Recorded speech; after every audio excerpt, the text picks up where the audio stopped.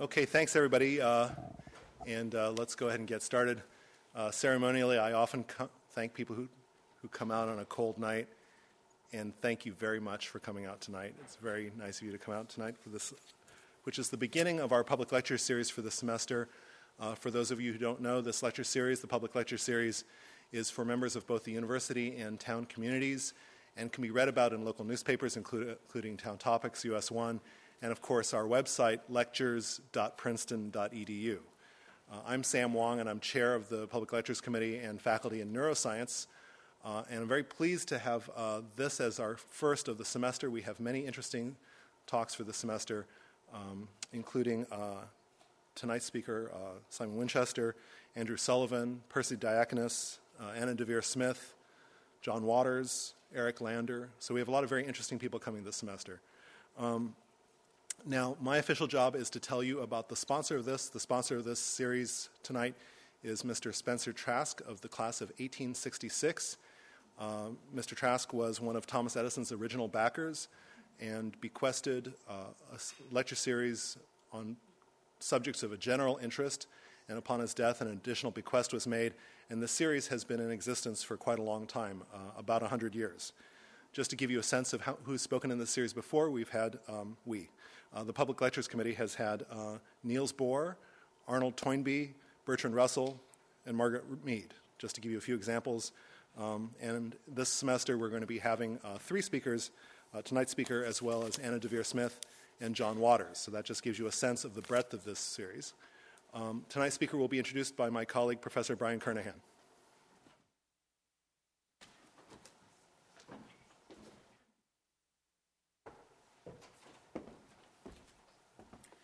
Thanks, Sam, and let me also express my appreciation for people who come out braving the icy sidewalks and things like that. It's my great pleasure tonight to introduce the evening's public lecture speaker, Simon Winchester. Simon studied geology at St. Catherine's College, Oxford. He spent a brief period as a professional geologist in Uganda, but quickly switched in what he describes as a Pauline conversion to journalism. He spent years in Northern Ireland, in Washington, during Watergate, in India, and even briefly in the Falklands. He managed to fit in a few months in Argentina as well, in a prison in Tierra del Fuego, because he was unfortunate enough to be in Patagonia at the wrong time. He then went on to spend 12 years in China, leaving that just at the time when Hong Kong was returned to mainland China, and then he moved to the United States, and he lives now in the United States. He's the author of a large number of really great books. Some of these, given his academic background, have a geological slant. For example, there's one on the eruption of Krakatoa in 1883. There's one on the San Francisco earthquake of 1906. I've read essentially everything he's written for a long time, and if I had to pick one of his books that was my favorite, it would be actually quite a tough choice. But I think perhaps I would pick this one, The Professor and the Madman. It's a... you get the idea? The Professor and the Madman, it's a wonderful story about the making of the Oxford English Dictionary and about one of its major contributors, a doctor who was in the American Civil War. It disturbed his mind greatly. He was in England, went mad, killed somebody, and was confined for the rest of his life to the Broadmoor criminal lunatic asylum, but managed to contribute very, very many citations to the Oxford English Dictionary. Simon's most recent book, not the one that will be published later this year, but the one that is published and actually available today, is The Man Who Loved China. It tells the story of Joseph Needham, who was a truly eccentric Cambridge scholar who perhaps single-handedly changed the world's perception of China. And that's the topic of Simon's lecture tonight. Please join me in welcoming Simon Winchester.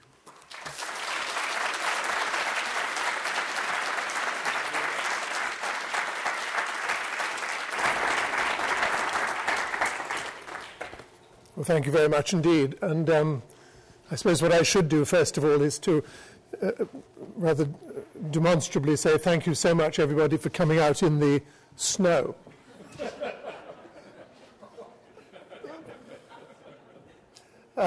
This story begins for me about 15 years ago when I was writing a book about the Yangtze. And I took off about a year to travel the 4,000 miles or so from the East China Sea, where it debouches near Shanghai, up to Tibet, where it rises. And when I came back to New York to write about it, I got rather stuck in one chapter about the Three Gorges. Many of you may have been to the Three Gorges, where the river is squeezed between a number of mountain chains in eastern Sichuan, and becomes an extremely ferocious stream for about 400 or 500 miles. Very scenically beautiful, but very difficult to navigate up. And power navigation, which was introduced in 1902, answered the problems of getting upstream. But I was wondering, how on earth did people navigate in junks up the Yangtze before they had power to do so? The junks clearly had to be very light, very capacious, very nimble to get up over the rapids and against this ferocious stream. So I was talking in New York to someone who knew about boats, and I said, where can I find some drawings or some diagrams of the kind of Ming or Qing dynasty junks from the Yangtze? And he said, well, there are two obvious books to buy. One is The Junks and Sampans of the Yangtze by G.R.G. Worcester, which was published in Annapolis in Maryland in the 1940s.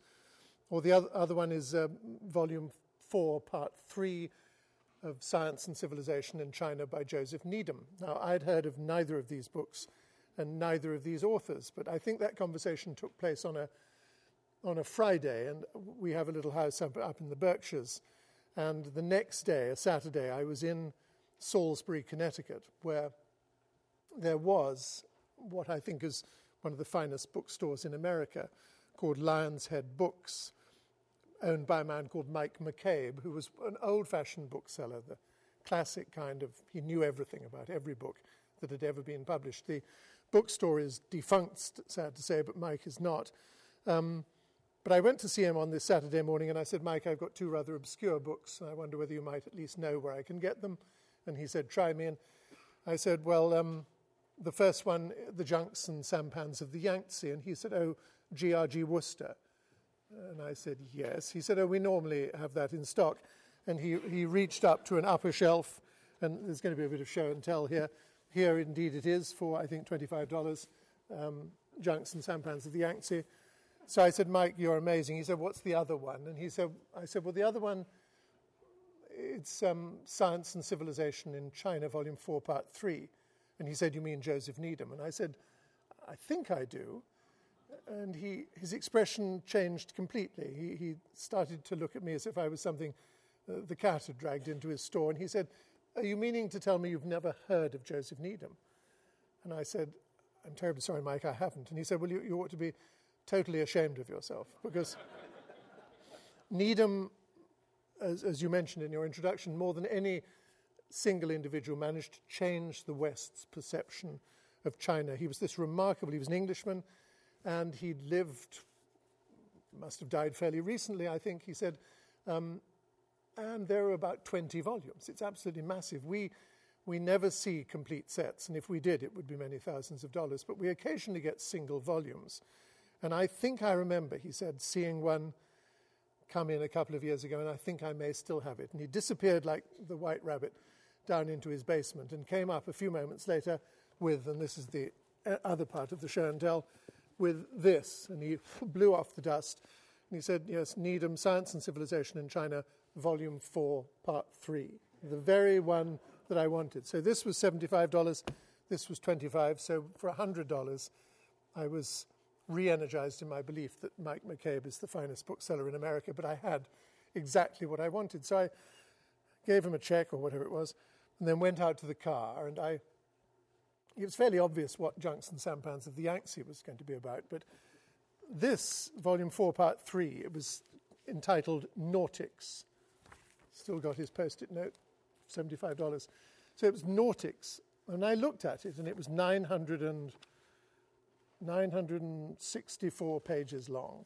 Everything you could possibly want to know about China's relationship with water So it was everything to do with the design of canals and lock gates and rudders and lighthouses and the compass and navigation charts. And indeed, it had the diagrams of the Ming and Qing dynasty junks that I wanted. So it was exactly what I wanted, and more so. But I sat in the car looking at this book and thought to myself, who on earth put this book together? Because this is biblical in authority and scope.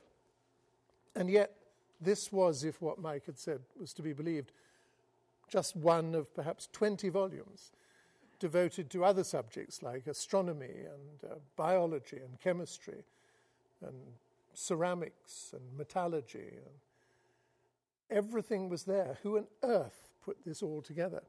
And I vowed that sooner or later, I'd never at that stage in my career written a biography of anybody, that I would try and get to grips with this remarkable person, Joseph Needham. Well, the years went by and I wrote other books, but about 3 years ago, when I was realizing that 2008 would be the year of the Beijing or Peking Olympics, I thought that would be an appropriate time to have a stab at writing about this extraordinary person, because it would enable me to tell something about the story of China as well. So I had learned that the keeper of the Needham flame was an institute in Cambridge called the Needham Research Institute. And I wrote to them and I said, look, I'm not a sinologist. I don't speak Chinese. I've been to China a great deal. But I'm fascinated by your man Needham, and you've got all his papers, and you can open the door into his life. Might you allow me to do it? Well, as it happened, Chris Cullen, who is the director, had read The Professor and the Madman and thought that popularizing a somewhat remote academic figure like James Murray, who was the editor of the OED, was something that he would like to see done for his hero, Joseph Needham. So he talked to the trustees about it, and I think they weren't totally enamored of the idea. I think they would have rather have had a sinologist do it, but in the end they agreed. And so 2006, I went over to Cambridge and I started doing research on this extraordinary man. And he was every bit as extraordinary as the books he wrote. He was born in London in 1900, although how he was conceived was a matter of some astonishment, because his parents cordially loathed one another. His father had been married before. He was also called Joseph Needham. He was a doctor or an anesthesiologist. We call them anaesthetists in Britain. His second wife, he was a rather austere sort of fellow. His second wife was, as far as one can see, completely mad. She drank to excess. She sang at inappropriate moments. She fought bitterly. The amount of crockery that was broken apparently in the Needham household was prodigious. She was French-Irish, which I'm sure had nothing to do with this apparent madness. How they managed to settle down for the requisite 20 minutes or so that procreation demands, I do not know, but they must have done sometime around the Easter of 1900, because just before Christmas there was born to them this boy child. They disagreed vehemently over what he should be named. Father wanted him to be called Noel because he was born at Christmas time. Mother, because of some Irish reason, wanted him to be called Terence. In the end, they called him Noel Joseph Terence Montgomery Needham, and he decided, essentially in a spirit of filial compromise, to call himself Joseph. Well, it was a peculiar household to grow up in. There were no other children. He was looked after by a rather gloomy French governess up in the attic of their house in Clapham in southwest London. But his father was actually, he was austere, yes, but he was very keen that the young boy should be educated, particularly in the ways of the world and in languages. Clearly having a French governess gave him a head start in French, but he took him all over Europe with him. And one of the results of this, and that Needham had this extraordinary photographic memory, is that by the time he was 9 or 10, he could speak or read or write 7 languages. The Latin and Greek, I mean, didn't speak those, but wrote and read Latin and Greek, and French and German and Spanish, and also peculiarly Russian and Polish, which was no mean achievement for a small boy. He also learned other things from his father, which would stand him in quite good stead later on in life. He learned how to drive steam railway engines. His father was very interested in railway trains, and so he would take him to stations and persuade engine drivers to let him work on the railway trains. He also had this very peculiar friend called Sir John Bland Sutton, who was he was a surgeon of some repute in London and had great friends, Rudyard Kipling being one of them, and so Kipling would come to the house. But Bland Sutton, among other things, he invented the hysterectomy, and he would invite young Joseph to come and help him, pay him a guinea a time to help in operations, handing him needles and catgut and things. And this gave young Joseph something of an insight into the nether parts of women, which was to stand him in very good stead later in life, as I will attempt to explain. Also, Bland Sutton has a peculiar side interest in the lemur, the Madagascan primate. I'm sure you all know about lemurs. Perhaps you don't know that lemurs have a predisposition to cataracts. And so Bland Sutton used to perform surgery on afflicted lemurs, pro bono, one imagines, and would invite young Joseph to take part in these operations as well. So by the age of 13 or so, when he went up to Oundle School to get away from the impending outbreak of World War I, he knew 7 languages. He could drive railway trains. He knew a great deal about the inner workings of women and about the arrangements of ocularly challenged lemurs. So he was clearly set for something quite important. His father also would tape up little mantras on whatever the equivalent of Post-it notes were in those days, little sayings. One of them has lingered with me ever since, which never go upstairs empty-handed. I find I can't find stairs anywhere. I've got to carry something up them. You can catch more flies with honey than with vinegar. Never have 3 helpings of anything. When he went up to school, his headmaster was a remarkable educationalist called F.W. Sanderson, the headmaster of Oundle. So important a figure that actually his own biography was written by H.G. Wells, so he was clearly something of a teacher. And he said to young Joseph, another of these mantras, "My boy, don't concern yourself with the pettifogging, the small. Think big, think in oceans." And that, as you'll see also, I think, remained with Needham for most of his life. So he, not all too surprisingly, was a very bright boy. He could take his pick of what universities in England he went to, and finally agreed that he would go to Caius College, Cambridge, to read initially medicine. That was the idea. So he went up in 1918, but very soon after getting there, he decided, remembering another mantra, "The future, my boy," said one of his schoolmasters, "lies in atoms and molecules." Medicine, I hope there are no doctors here that I'll offend, it's mechanics, it's not science at all. So 6 weeks, I think, afterwards, he left medicine and started to read chemistry. And 3 years later, graduated with a tolerably good degree at Caius, good enough anyway to be allowed to go on and read for a PhD at the newly formed Institute of Biochemistry that had just opened in Cambridge under the leadership of this remarkable man, Frederick Gowland Hopkins, who went on to win the Nobel Prize in, I think, 1928 for the discovery of vitamins, or vitamins, as you say here. So Needham was clearly at a leading edge, bleeding edge, cutting edge sort of place, and he really flourished, and he loved it, and he indeed got his PhD and began to settle down to study embryology, how a chicken, how an egg turns from this mass of shell and albumin and yolk into feathers and bones and beaks and blood and all that stuff. And he was recognized, I think, at about that time as being clever enough that he was offered a fellowship at Caius College. Caius is an extremely old college, very distinguished, very scientifically distinguished as well.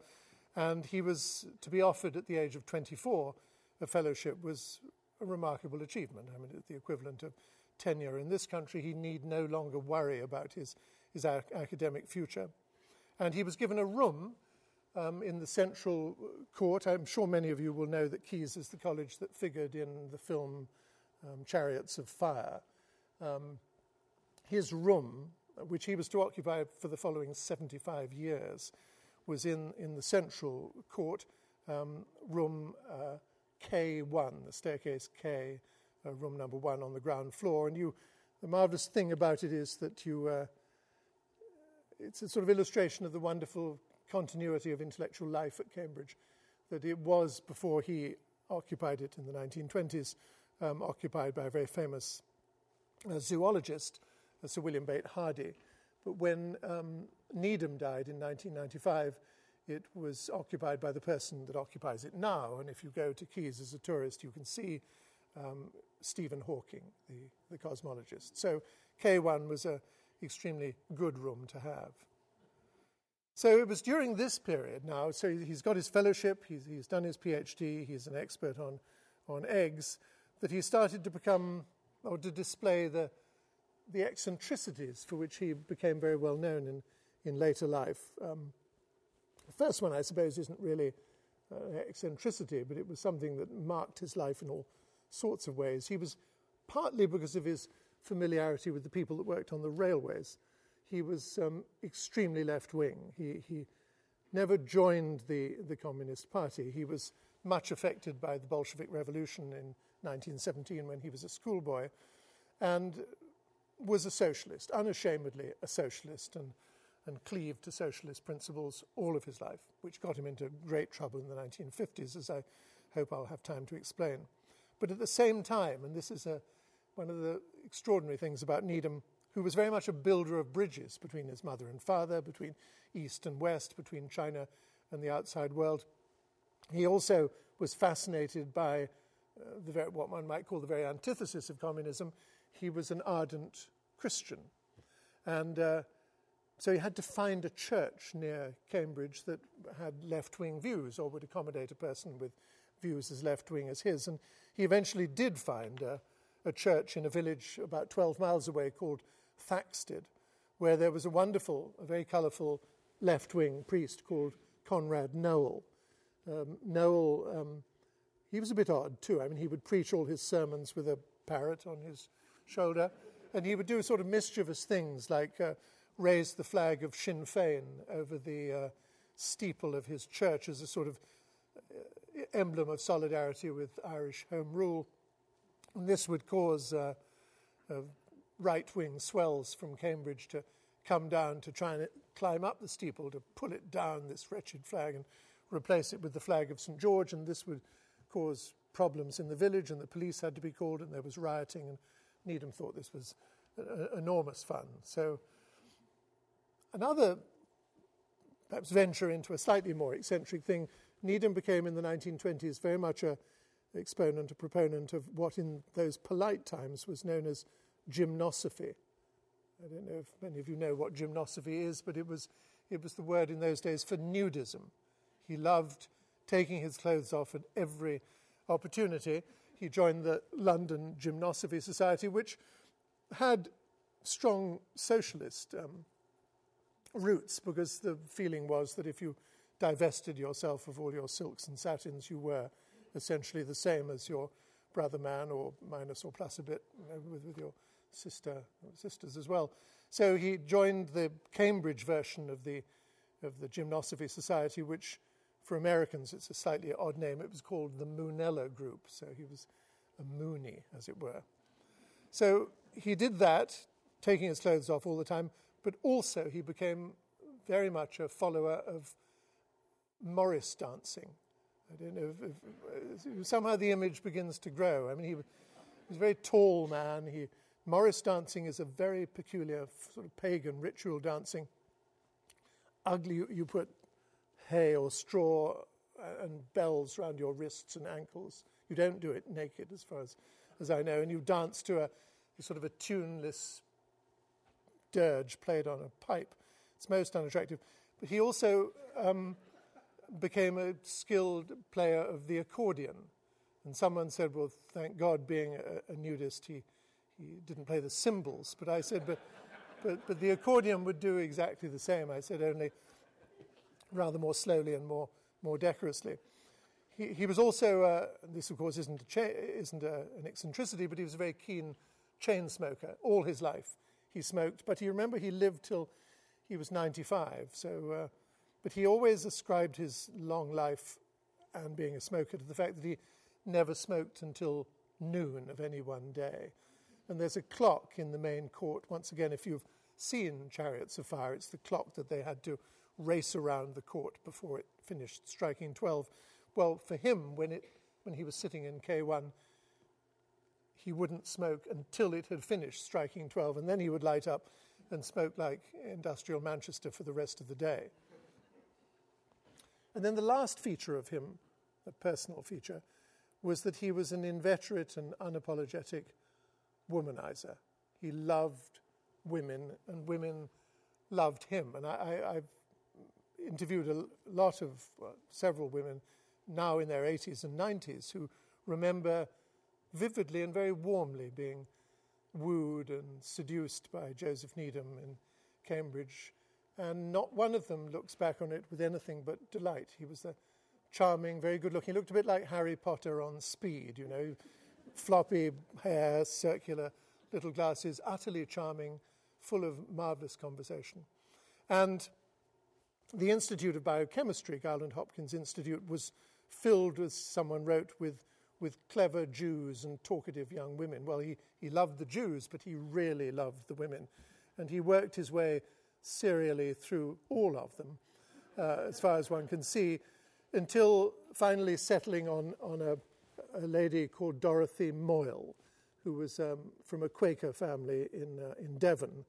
And he was doing his research on the egg. Dorothy was doing research on the mechanics of muscles, what happens biochemically when you flex your biceps and triceps. And he made some remark about, I do the eggs, you do the ham, we're natural for one another. She fell for this line, poor girl. And they courted, as was said in those days, and eventually married. And they married in the chapel of Keyes College on Friday, September the 13th, 1925, typical Needham flouting convention. And flouting convention even more, at their reception, he made this speech which somewhat surprised everyone, not least Dorothy, when he said, "My dear, I don't expect us to be bound by the rather tedious bourgeois conventions of marriage. This is going to be a thoroughly modern marriage, and if either of us sees possible partners that we would like outside the boundaries, then please, Dorothy, feel free, and I hope you won't mind, feel free to do the same thing." Well, somewhat flabbergasted, Dorothy said nothing at the wedding, and from her diaries, it's pretty evident she never once strayed from the path of marital rectitude, but the same cannot be said for Joseph, who appears to have hit the ground running the moment they came back from their honeymoon in France. Well, so the late 20s and early 30s sort of unrolled from that point on in a fairly conventional way for the two of them. They were both sort of rather unexceptional, very left-wing, Christian, nudist, accordion-playing, chain-smoking, Morris dancing people. And he did write Thinking in Oceans, as F.W. Sanderson had said. He did write a 3-volume history of chemical embryology, which is an absolutely titanic piece of work, available. You can get it on ABE books. It's a remarkable piece of writing. But everything changed. There are 2 major epiphanies in his life, and everything changed for him with the first of these in 1937, in August 1937, when essentially out of the blue, there arrived in Cambridge to study under Dorothy's supervision for a PhD, a young, diminutive, extremely clever and rather pretty Chinese woman from Nanjing called Liu Guizhen. And that changed everything. Guizhen had heard of Joseph Needham and Dorothy Needham, because she was prominent in left-wing circles in Nanjing, the city in eastern China where she grew up. And Joseph and Dorothy were very big in supporting the anti-fascist side in the Spanish Civil War, which was much written about in China in those days. And so Guizhen, searching for a place to do a PhD, realizing the Institute of Biochemistry was obviously a very interesting place in Cambridge, and the fact that Dorothy and Joseph were acceptably left-wing, she decided to go there. She applied and was accepted. So she got on a boat in the summer of 1937 from Shanghai to London, then took the train up to Cambridge, met Dorothy, and then Dorothy said, well, I think you ought to walk along the hall to meet my husband. And she imagined that Joseph would be this rather wizened, bearded, sort of boffin type, but not at all. The door was opened by this ebullient, loud, cheerful Harry Potter on amphetamine type figure. And he saw her and was instantly enraptured by her, and she apparently by him. And they began a long, long affair. Now, Joseph kept the most meticulous diaries, and he had a beautiful hand, so they're all eminently readable. And you can read the progress of this affair, which is decorous in the late 1937, but it was not consummated until February 1938. And I'm going to linger slightly on the day of the consummation, not for prurient reasons, but just because it is the turning point in the story, really. It was the 17th of February 1938. And on this day, first of all, whenever Joseph made a reference to his wife Dorothy in his diaries, he always, for some extraordinary reason, wrote about her in Greek. So it took me ages, because I don't read Greek, to find out he had written in the first line of this day, Dorothy to Babbacombe. Babbacombe is the village in Devon that she came from. So I'm sure it's the first and only time in its history that the word Babbacombe has been written in Greek, but there it was. So what he had obviously done was he had persuaded her to go down to Devon, 250 miles away, to visit her parents, leaving the coast clear. So here he is alone in Cambridge with the love of his life, Liu Guizhen. So the first thing he does is he takes her to the opening of a film which has just opened in England and indeed in Cambridge, and that was Pearl S. Buck's The Good Earth.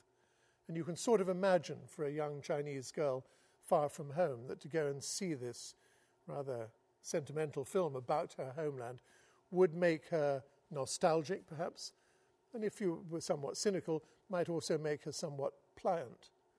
Well, banking on this, Joseph then took her to a restaurant, the most expensive Italian restaurant in Cambridge, and he kept everything. And so the only reason I know this is not only the diary, but all the receipts are there.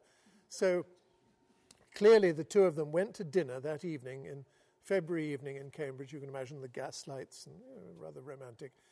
And wine was taken in fairly considerable quantities, according to the bill. They then repaired to his room, K1, Stephen Hawking's room to be, at Keys. And then in the diary, there are 3 asterisks. Now, to a person of a normally prurient imagination, that suggests that something happened. Maybe something happened 3 times, but something unmentionable happened. But it's not so much that I found interesting, it's what appears immediately after the 3 asterisks. And that in Joseph's hand, first of all in pencil, and then once he gains confidence, committed to pen, is the first ever Chinese character that Joseph Needham ever writes. Now, I'm going to ask, there may be people in this room who have read my book. Please do not answer if you have. But those of you that don't, I'd love to ask you what you think that first character might be. If I can repeat the scenario, he's taken to a movie, Italian restaurant, 3 asterisk event has taken place, then he writes something in Chinese. Would anyone like to hazard a guess at what it might be? Victory. I've never heard that before. Most people say love, I as in wo hai ni. But no, it was not victory. Anybody else? All right, well, I'll let you out of your misery. It wasn't clouds and rain, which is the Chinese way of writing about sex in China colloquially. It was something much more prosaic. It was the character for cigarette. And once you know that, it all fits into place, because he smoked Player's Navy Cut.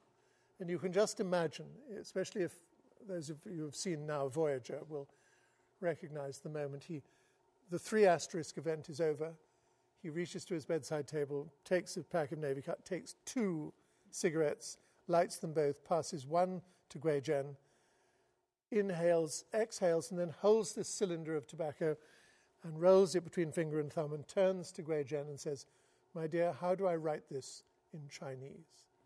And she shows him. And he said at that moment, it was like a door opened into an utterly alien universe.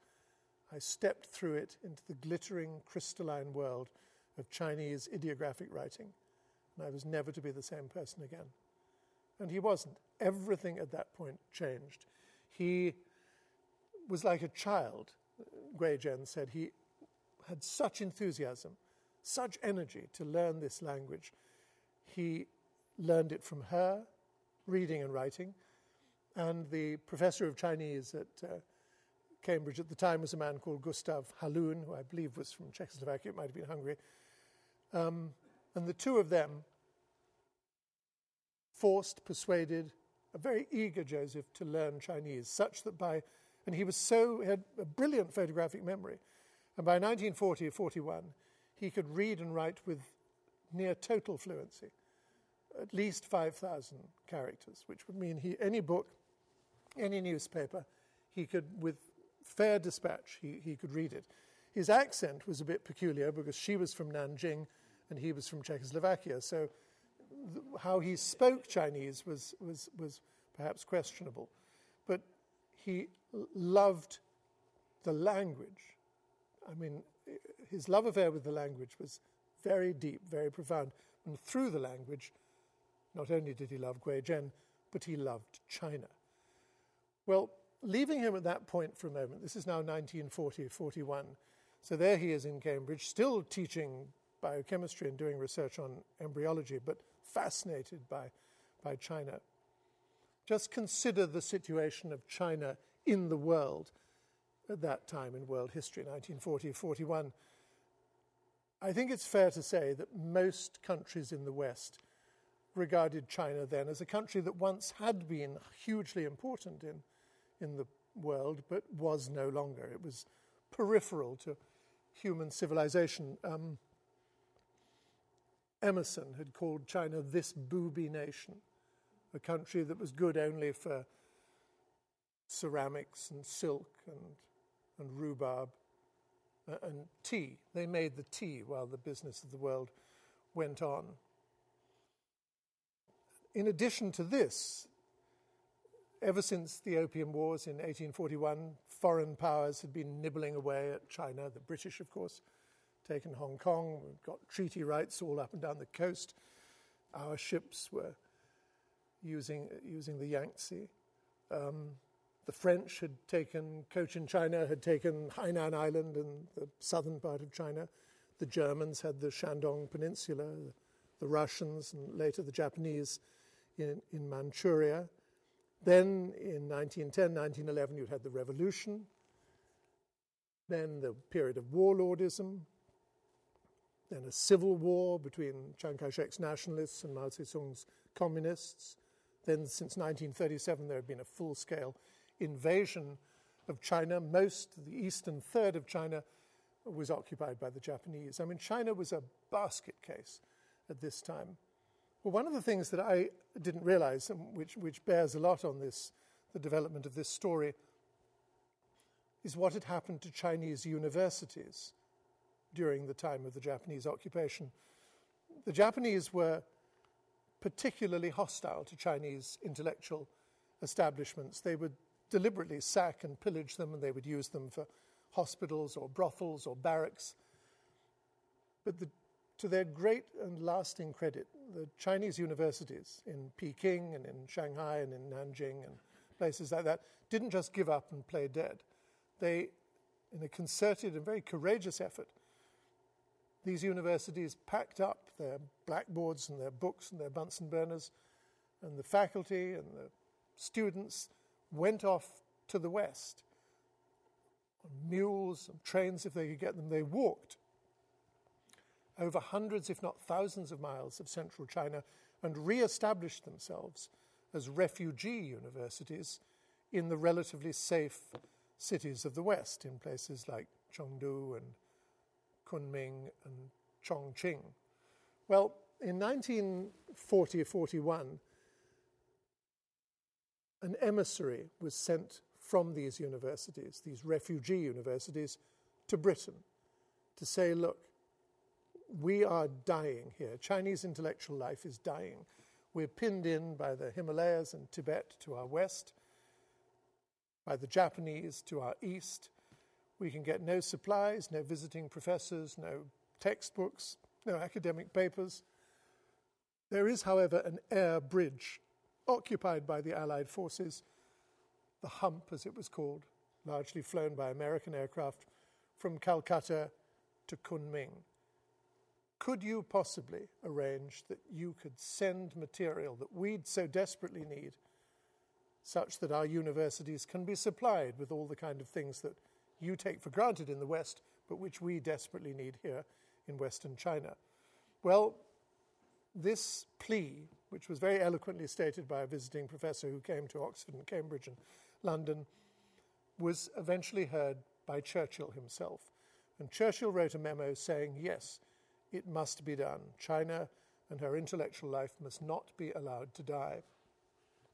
And so a committee was formed to find a person to be sent out as a diplomat to China to find out what was needed and to tell the British government what was to be sent to Calcutta, put on the planes. And the person they decided to send was not a career diplomat at all, but was this ebullient biochemist in Cambridge, Joseph Needham. It was an eccentric decision of the committee, but it turned out to be absolutely right. So he was appointed a diplomat. He took leave, indefinite leave of absence from King's College, and made to travel to China to be a counselor in the British Embassy in what was then the capital city of China, which was Chongqing, or Chongqing as it was called then. Incidentally, the world's biggest city today. Many people have not heard of it. 38 million people live in Chongqing. It is a gigantic, gigantic city.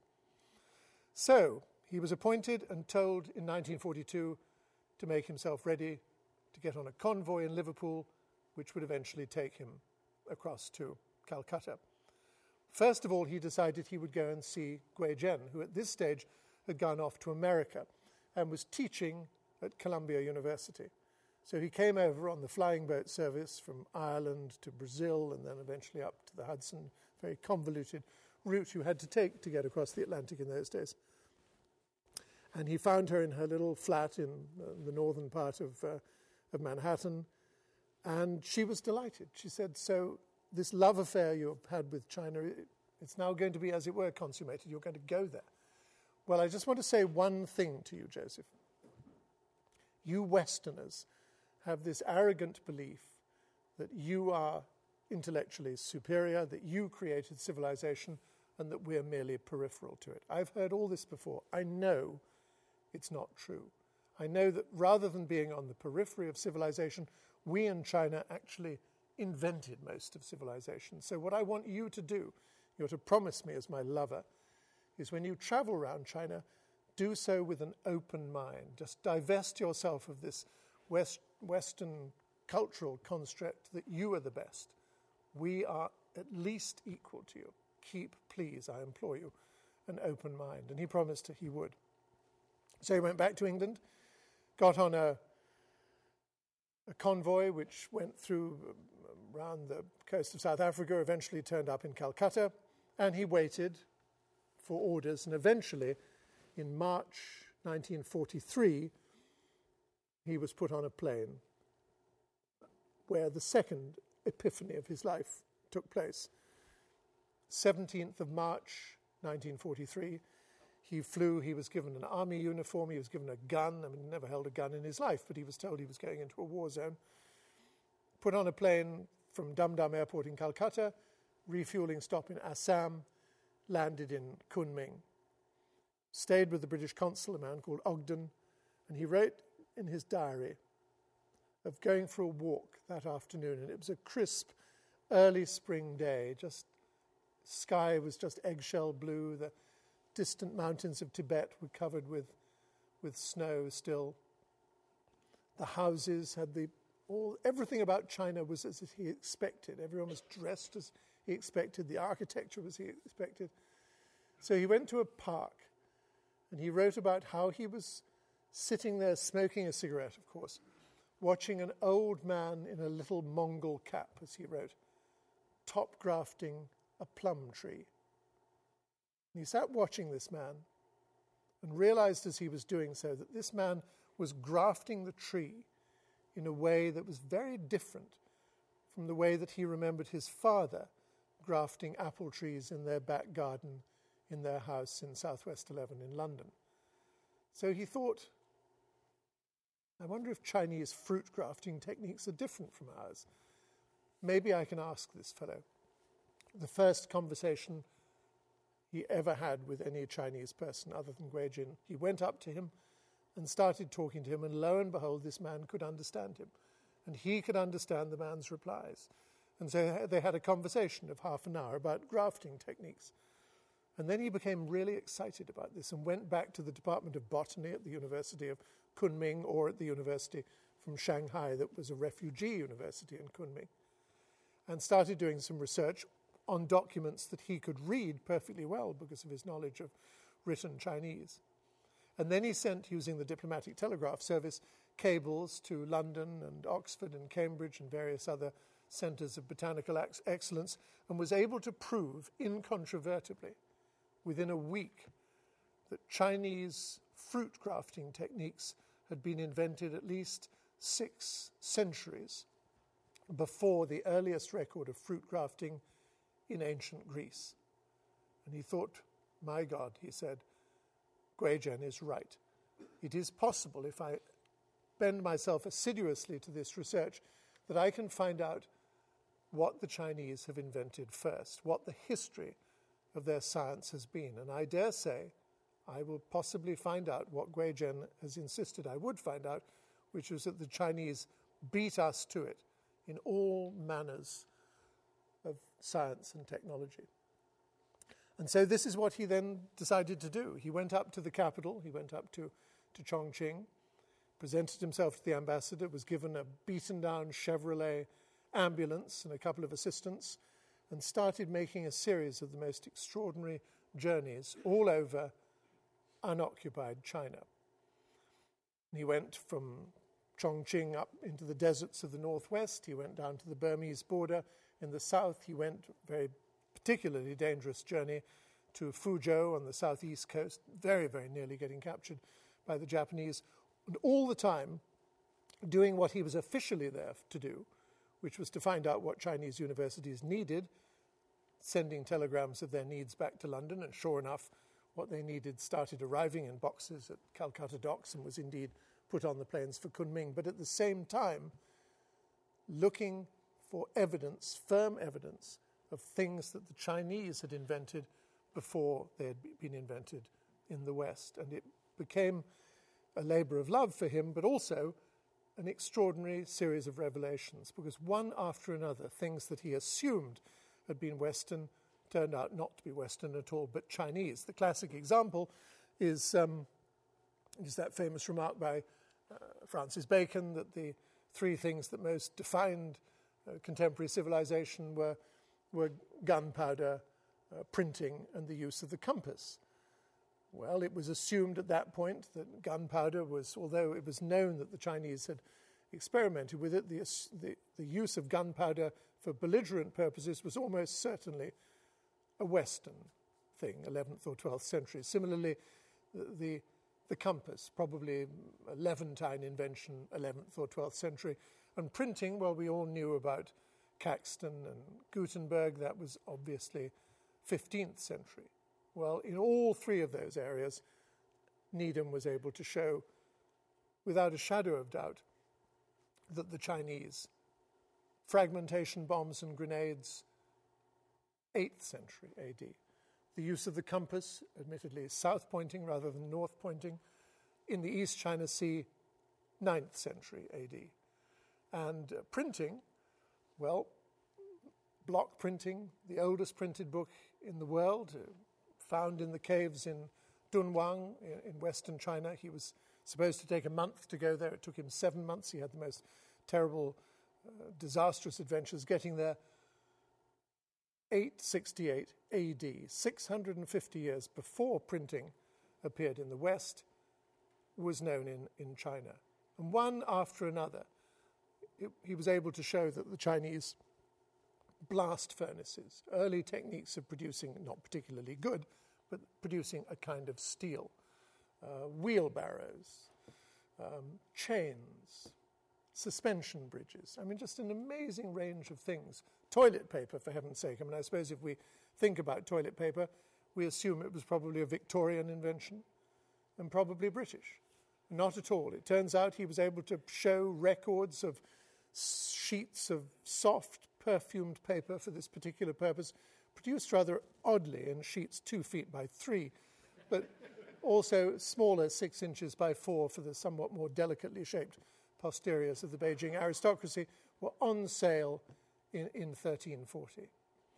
So he began this list, which is included in an appendix in my book, but it's copied from Volume 7, Part 2 of his book, was 3 or 4, nearly just over 300 items long. They were producing inventions at the rate of 15 serious civilization-enhancing inventions a century, back in the 5th and 6th centuries AD. But, and this began to trouble Needham as he continued his researches, if they were so clever, so early, and if they had created so much so early on in human civilization, what happened? Why did they stop? Why in the 16th century did everything suddenly seem to shudder to a halt? And why did the whole energy of technological innovation shift from China to the West? What happened? China seemed to have, he could prove, there was a Chinese Archimedes, there was a Chinese Euclid, but there was never to be a Chinese Copernicus or a Chinese Galileo or a Chinese Einstein. Why was this? This question, which troubled him exactly the same time as he was amassing this great list, has since become known as the Needham question. Well, the war wore on, and by 1945, Peking had been liberated, so he was able to go and continue his researches in northeastern China. But then he was ordered to return home. The mission was done. He was to go back to Cambridge, but in fact he went first of all to Paris for 2 years because Julian Huxley asked him to help found UNESCO with him. And interestingly enough, Huxley had initially planned this body to be called UNESCO, the United Nations Educational and Cultural Organization, but Joseph Needham argued passionately in support of his belief that science belonged to humankind as a whole, so persuaded Huxley that science should be included as well. So, if for no other reason, Needham will always be remembered as the man who put the S in UNESCO. He eventually got back to Cambridge in 1948, back to his rooms, which had remained waiting for him, K1, and wrote to Cambridge University Press, saying, I've got an idea for a book, which I want to call Science and Civilization in China. It's about the origins of science and technology there, and I think I can do it in 1 volume, and it should take me about 2 years. Well, rather like James Murray and the OED, he grotesquely underestimated the amount of work involved. 6 months later, he was writing to Cambridge and saying, well, perhaps not 1 volume, perhaps 3. And then a year later, well, perhaps not 3, maybe 5, then 7, but perhaps volume 4 can be divided into 3 parts, or maybe 5 parts. Anyway, the first volume came out in 1954. By that time, and I don't think I'm going to have enough time to tell you the story, but he had got into terrible, terrible hot water politically. He was very worried that it wouldn't be well reviewed, but in fact it was astonishingly well reviewed, and it gave him the energy that was necessary to go on with this project. And by the time he died in 1995, he had completed 17 volumes, 3 million words, the longest book in the English language devoted to China ever written, and unarguably a book which changed the Western view of China. No longer, once the academic community had filtered this book and it had disseminated into the general public, no longer did anyone think of China as being this booby nation. It was a country that was not to be regarded with disdain anymore, but was to be regarded as it is today, with awe, admiration, respect, and no little amount of fear. Well, I want to sort of wind this up just by offering 2 sort of personal stories, if I may. The first, what happened to his personal life, his marriage. Well, Dorothy Needham was the archetype of the complacent wife. She accepted Gui Zhen's presence with total equanimity. The 3 of them would go around Cambridge together. They were known as the Needhams. And Dorothy eventually died in 1987, having produced 1 book on the mechanics of the biochemistry of muscle movement. She died. He then married Liu Guizhen, who had been waiting patiently in the wings for 51 years. They married in Keyes Chapel again. He did not say anything about this will be a thoroughly modern marriage. But she wasn't well at all, and she actually died in 1989. I think their marriage lasted for 800 days, that's all. Whereupon the old goat then wrote 3 further letters to 3 other women that he knew, saying, I'm now available again. But very sensibly they turned him down, and he lived out the remainder of his years as a bachelor. He was given the Order of Merit by the Queen in 1992, which is the greatest civilian honour that the monarch can bestow. And then he died peacefully in Cambridge, having worked on Volume 7, Part 2, the day before, in March 1995.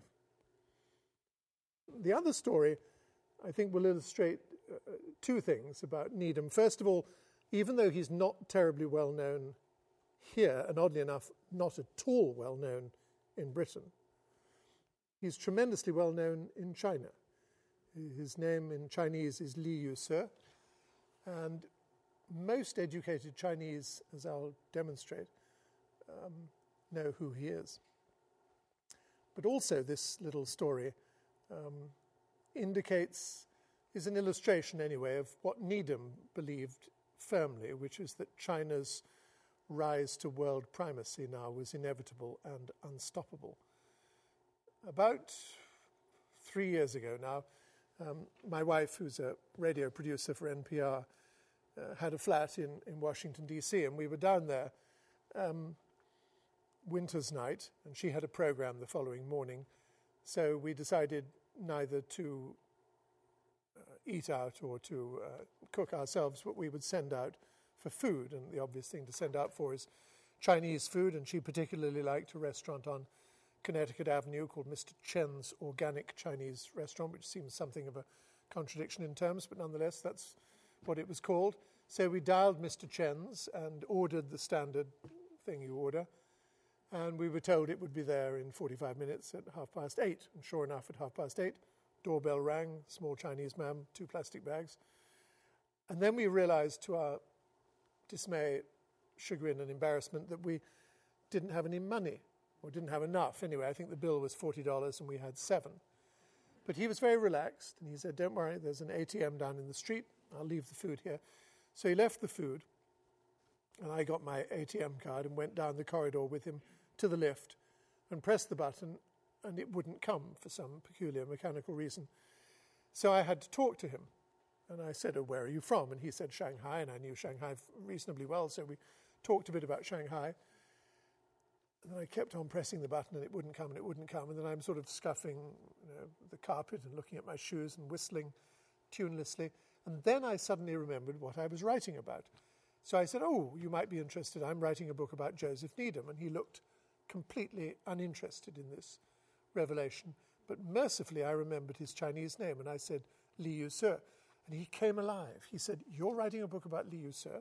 And I was astonished. And I said, you mean you know Li? Of course I know who he is. Every educated Chinese knows who Li Yusur is. Of course, he was the Englishman. He wrote, he was the greatest Englishman ever lived in China. He wrote this amazing series of books. I said, my God, I said, I want to have you stuffed and mounted. I mean, you're the one person that will probably buy my book. This is wonderful. I said, back in the flat, I've got pictures and letters and diaries. Would you like? Yes, I'd love to. So I brought him back to the apartment with my wife, somewhat surprised that instead of readying myself to eat, I've come back with the delivery man. And I said, this man knows Li Yusur. And so we sat down for 5 minutes, and I'm showing him things. And my wife says, I think actually he'd just like his money. He's just being polite. And I said, yes, I'm being thoughtless. Of course, you're right. So I said, okay, let's go. And we went back down the corridor, and this time the lift did come. So we went down to the ground floor, went to the ATM, got out the money, paid him, gave him a tip, and I told him the book coming out next May, go to your next, your Barnes & Noble or something, and I'm really nice to meet you. I'm delighted you knew Li Yusur. Goodbye, and shook his hand, and that was end of story. Well, I walked back to the apartment, but as I walked back, I could hear footsteps behind me. So Washington being Washington, I was a bit nervous, so I looked over my shoulder, and it was the delivery guy walking in lockstep 5 or 6 paces behind me, because clearly he had parked his bike or his car near the entrance to the apartment. So I said, even though the conversation had finished officially, it seemed churlish not to continue. So I said, by the way, when you lived in Shanghai, what job did you have? And he said, I used to work in the computer department of the Standard Chartered Bank. Well, I knew one very small and trivial fact about the Standard Chartered Bank in Shanghai, that it used to be a Scottish bank called Macaulay's Bank and is known colloquially as Macaulay Bank. So I said, oh, Macaulay Bank. He stopped dead still in the middle of Columbia Road, this man, and looked at me, fixed me with this strange expression, turned his head to one side and said, Simon? And I looked at him and I said, Gordon? Well, it turned out I had made a film about this man 20 years before. We were doing a series of films. We were hugging each other in the street, remembering all of this. 20 years before, in 1987, I'd been commissioned by the BBC to do 10 films, one a year, on the last 10 years of British Hong Kong. And one of the devices we used was we took a banker in Hong Kong, Standard Chartered Bank, who was a typical Hong Kong banker. He lived in Repulse Bay, he drove a BMW, had a wife that looked like a model, he took holidays in Phuket and places like that. And his opposite number in Shanghai, this man, Gordon, Choi Guo Hong, lived in a 5th floor walk-up, filthy with coal dust, cabbages at the bottom of the stairs. Wife put valves into a radio set assembly line, rusty old bike in the hall. We filmed him, and the idea was to watch the lives of these two bankers year by year slowly converge as Hong Kong readied itself to be handed back to China. So, as I remembered hugging him, I filmed him in 87. In 88, he asked to come and visit his opposite number. He'd never been to Hong Kong, so we got him a visa and brought him down to see his opposite number in Hong Kong. And then in 89, he said to me that in his view, the future of the world lay in America. And what he wanted to do was to read for a PhD in America. So after a long argy-bargy, I sponsored his visa application. I paid his first semester's tuition at Drexel University in Philadelphia. And I put him on a plane, Northwest Airlines at Hongqiao Airport, from Shanghai, he paid for the ticket, to Minneapolis with a connection to Philadelphia, and I never saw him again until 20 years later. Here he is delivering Chinese food. So naturally I took him back up to the apartment again. My wife really astonished. I said, this is an old friend of mine.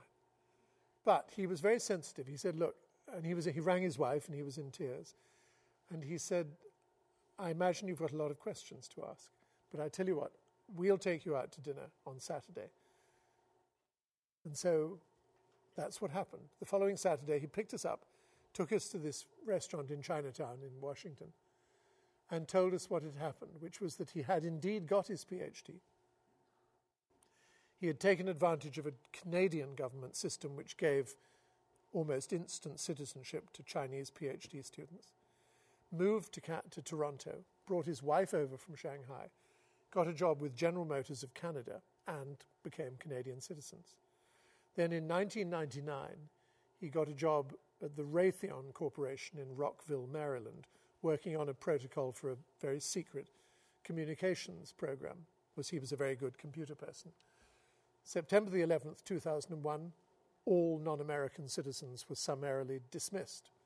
But because he had Oracle and Microsoft qualifications, he was allowed to stay on in America as a consultant. And so during that period, his worldview changed. No longer did he think that America was necessarily the number one country to be. He thought now he was simply an anonymous Chinese in Washington. But if he could earn enough money to go back to Shanghai, his hometown, with an American PhD degree, with the English language and with money in his pocket, he would have status and standing in the community and could help propel China to the future that he thought it deserved. So his routine from that moment on became unvarying. He would work all day as a consultant. Then at 5 o'clock, he would pick his wife up from where she worked. They would have dinner together in Rockville. Then he would get into his car with all his books and homework for the next day, drive down Connecticut Avenue, park outside the restaurant that belonged to his friend, Mr. Chen's Organic. And if every half hour Mr. Chen would come out with 2 plastic bags and say, please deliver those to 1851 Columbia Road Northwest, apartment 502, well, it was another $10 in tips, maybe if he was lucky, which would enable him to add to the kitty that would help him to get back to the country that Joseph Needham had predicted and which he firmly thought was the country that would soon be number one in the world, and that was his country, China. Thank you very much.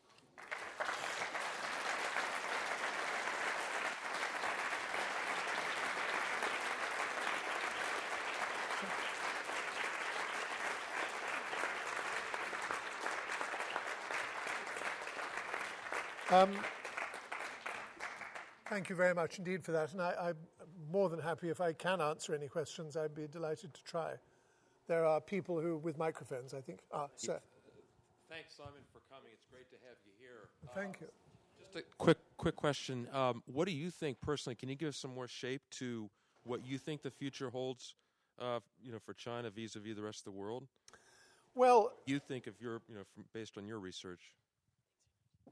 It's less research, I think, than just a gut feeling. I think I'm guided by a sign. I actually mention it at the end of the book. Outside the Chinese Space Center, which is at a place called Xintan in western China, not too far from Dunhuang, you can't go without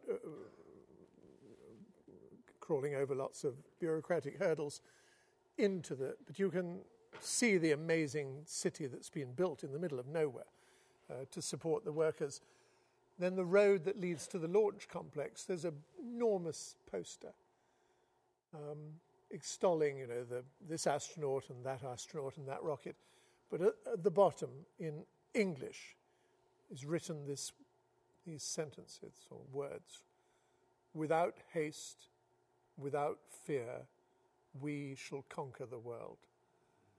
And I think they have no thought that they mean militarily, but they simply mean that the Chinese ethic is going to work its way into the fabric of the world. And I think that's no bad thing, at least as a counter to the McDonaldization of the world, or the Sarah Palinization of the world. I don't mind Confucius, and I don't mind some of the things that China can give us. So her influence is,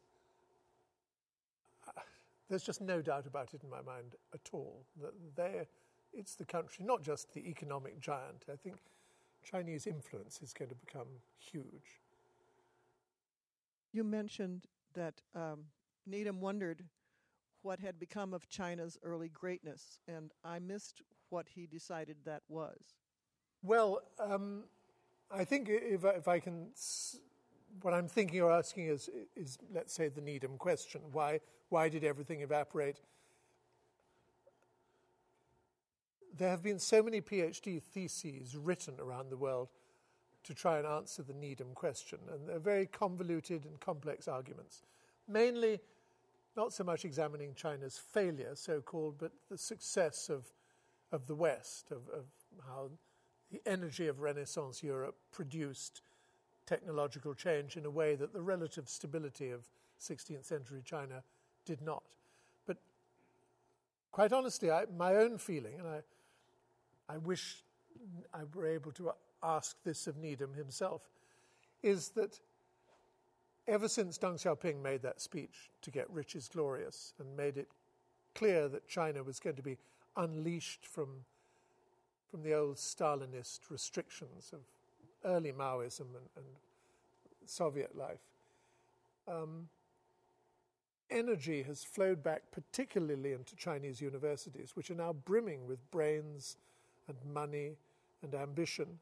And all of a sudden, everything has changed in terms of Chinese technological advances. I mean, China is now, I think, the third, if not jockeying, to become the second most, I don't quite know how to say this, but it applies for more patents successfully in the world than any country bar the United States. It's soon going to overtake. More inventions are going to be made in China than anywhere else in the world. And it seems to me that, yes, for all sorts of reasons, China fell off a cliff in 1600 or so. But she crawled back up 1984. And in the great sweep of Chinese history, that's only 400 years. In the 5,000 years of recorded, accepted history, that's less than 10%. A little blip on the radar screen. So I think it was merely a pause. And I think, therefore, the Needham question, while of some academic interest, and I mean no disrespect to members of the Academy here, it's sort of moot, because China is back inventing as happily and as energetically as she did 10 centuries ago. So. Well, a comment and a question. The comment is, you said Needham's book changed the West perception of China. I think practically each issue, when his volume was published, there were great dispute about its findings. People disagree, people belittle it, and including some scholars from this university. So I think that, I don't know how about today, many years has gone by. So I think that it's, at least to me, it's not a closed book. It's an answered question. And my question is, is related to this, is he has written these many volumes. In your view, what is one or two subject he has truly made substantial, insightful contributions?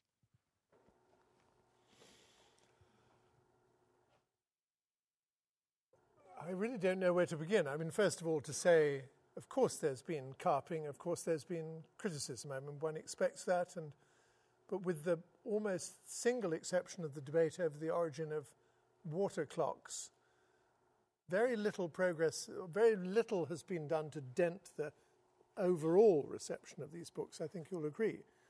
I don't think any one of them... His devotion of 3 volumes to the spagyrical arts, alchemy, was ridiculous. I mean, Needham went crazy in the 1960s. So there was a sort of pointless diversion. But that aside, in almost every field, I mean, the latest volume on, or not the latest, the metallurgy was the latest, but his volume on ceramics, for instance, there can be no better history of the development of ceramics in the world than Needham's. And I think in almost every area, biological sciences, medical sciences is a little wanting, it has to be said. His discussions of Chinese anatomy are fairly limited, but this volume, for instance, on the history of Chinese nautics, civil engineering, it seems to me peerless. So, I mean, that in almost every area. One of my children is in the drinks industry. There's half a volume devoted to alcohol and China's relationship with alcohol. It's, to use the word I used earlier on, biblical in its authority, as far as my 40-year-old son is concerned. Do you not think it's a remarkable achievement? If you're asking me, I think that his most remarkable achievement, including those, but not the most. Most, to me, is his recognition that there is certain, what I call irreconcilable differences between the East and the West, and it focuses on religion, namely monotheism, and the absence of it. Yes, yeah. I think that even to this day is not well recognized. And he was the first one who pointed out. And of course the debate about Confucianism and Taoism and their attitudes towards science, believing that Confucianism was largely inimical to scientific development, whereas Taoism was not. So on many levels, this is perhaps a debate which is not going to be enormously interesting to everybody else, but a major achievement. Ma'am. Could you say something briefly about the political problems that Needham had, I think, in the 1950s? Yes, I'm more than happy to. I just don't want to keep you from going to your homes. But basically, in 1953, he had returned. Essentially, Zhou Enlai said, "We'd like you, Joseph, to come back to China to head a commission of distinguished scientists to investigate what we charge, which is that the Americans have been using biological weapons in the Korean War." And Needham was delighted to go because he could see all his old friends. And so he went and spent 6 months in China and wrote a report. He went with 7 other scientists and wrote a report under his signature which said incontrovertibly that the Americans were guilty of using biological weapons, dropping rice cakes infected with anthrax or tularemia or whatever. He was excoriated like you wouldn't believe. The British Foreign Office set up a unit to do everything it could to denounce him and ruin his reputation. The Royal Society, of which he was a fellow, nearly threw him out. His college even, it's very difficult to get thrown out of Oxford or Cambridge College, considered throwing him out. And perhaps most seriously of all, he was banned from coming to the United States. This was, of course, the time of McCarthyism. Well, there's a coda to all of this in that in 1978, the ban went on for a long time, 25 years. So Needham, by this time, had written many volumes of the book, was the master of King's College, Cambridge, recipient of awards all over the world, offered awards by American universities, but not until 1978 was he allowed to come in and accept them.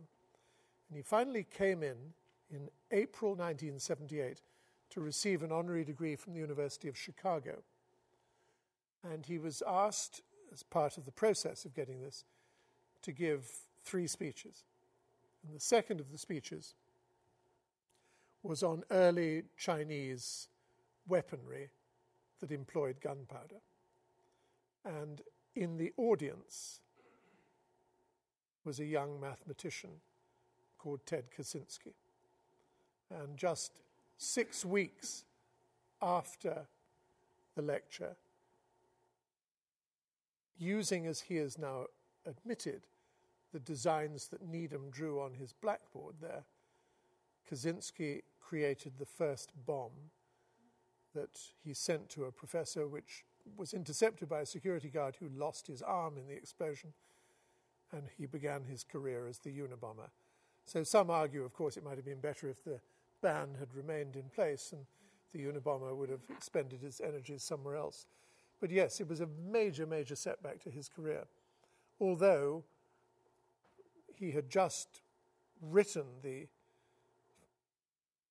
report, and the campaign of vilification and the American ban had just been put in place when Volume 1 came out.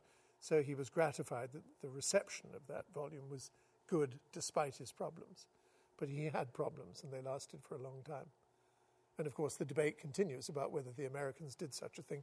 But most people now seem to think that they did not, and that Needham was the unfortunate victim, not of a cunning Chinese plot, but of a very devious and complicated plot organized by the KGB in Moscow, which I write about in the book at some length, but it is rather complex, too complex to go into here.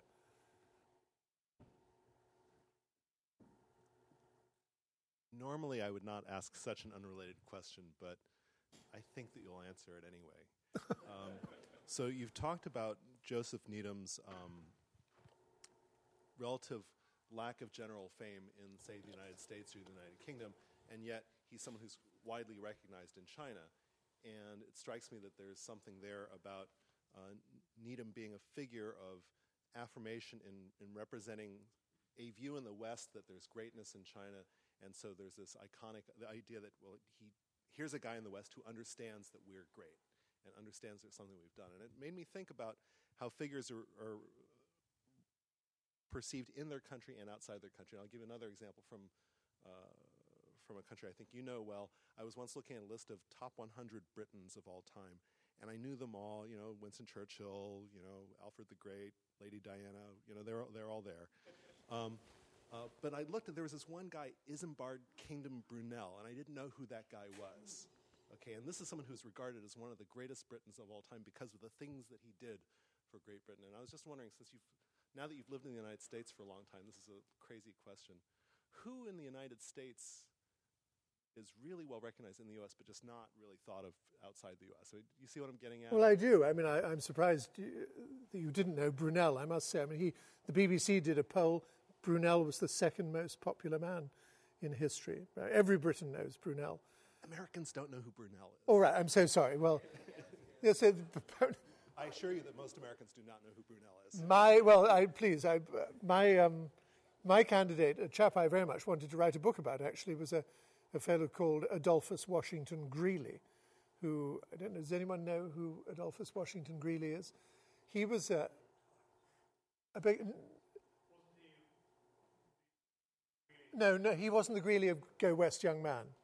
No, that was another chap, spelt slightly differently as well. But no, Adolphus Washington Greeley was... he was an American soldier, injured during the Civil War, appointed to head an expedition which went to Ellesmere Island in the 1870s as a scientific expedition, 25 men. They were to overwinter, and then they would be picked up the following summer. But the following summer, the American government had forgotten about them. So there was an election on, I think, in the United States, and so that took top billing. So they had a backup plan. There was a cache of food about 200 miles away, so they sledded down to it, overwintered for a second winter, and then the government didn't come the next year either. So then they were starting to get into serious trouble. And finally, Mrs. Greeley, who was an early figure in the American suffragette movement, went to London, pleaded with the Royal Navy, and they said, yes, we'll send an expedition. On hearing this, the Department of the Navy in Washington said, no, we can't possibly have the Brits playing an ace card. We will. And they sent, very late in the season, a boat. And they went up the Kennedy Canal between Greenland and Ellesmere Island and found nothing except, as they were heading back south again, they saw what appeared to be some rags on the starboard side, on the Greenland side, put out a whaler, found a tent with 6 emaciated men in it, and Greeley was one of them, and he staggered out and saluted, and he said, Lieutenant Adolphus W. Greeley, reporting for duty, but there were 19 shallow graves of the men who had expired, which were then dug up and put in coffins and brought back on the boat.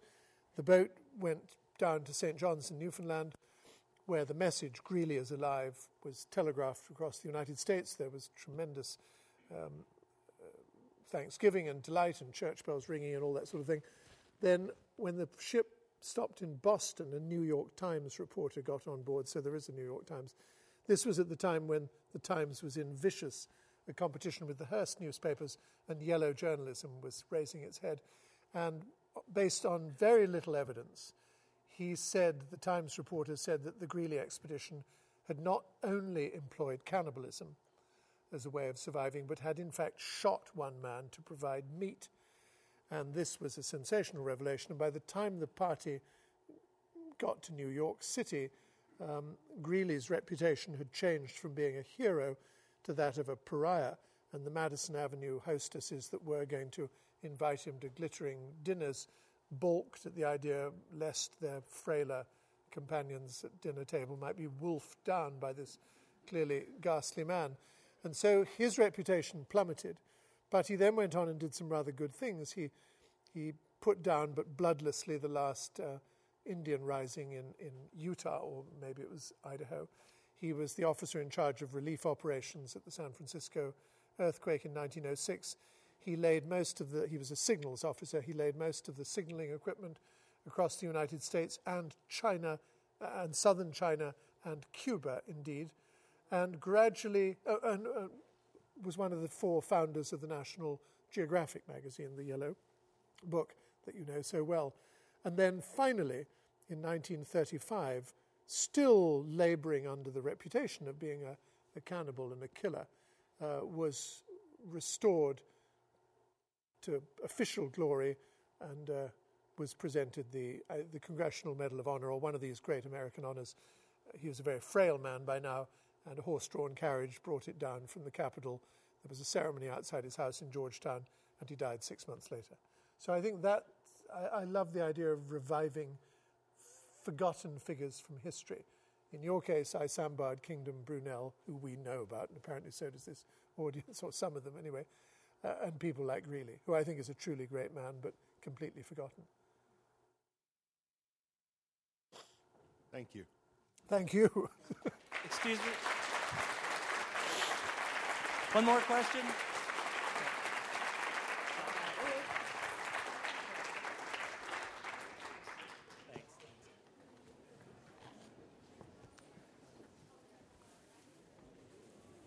Normally I would have done something more ceremonious, but to add to your pile of Thank you very much indeed.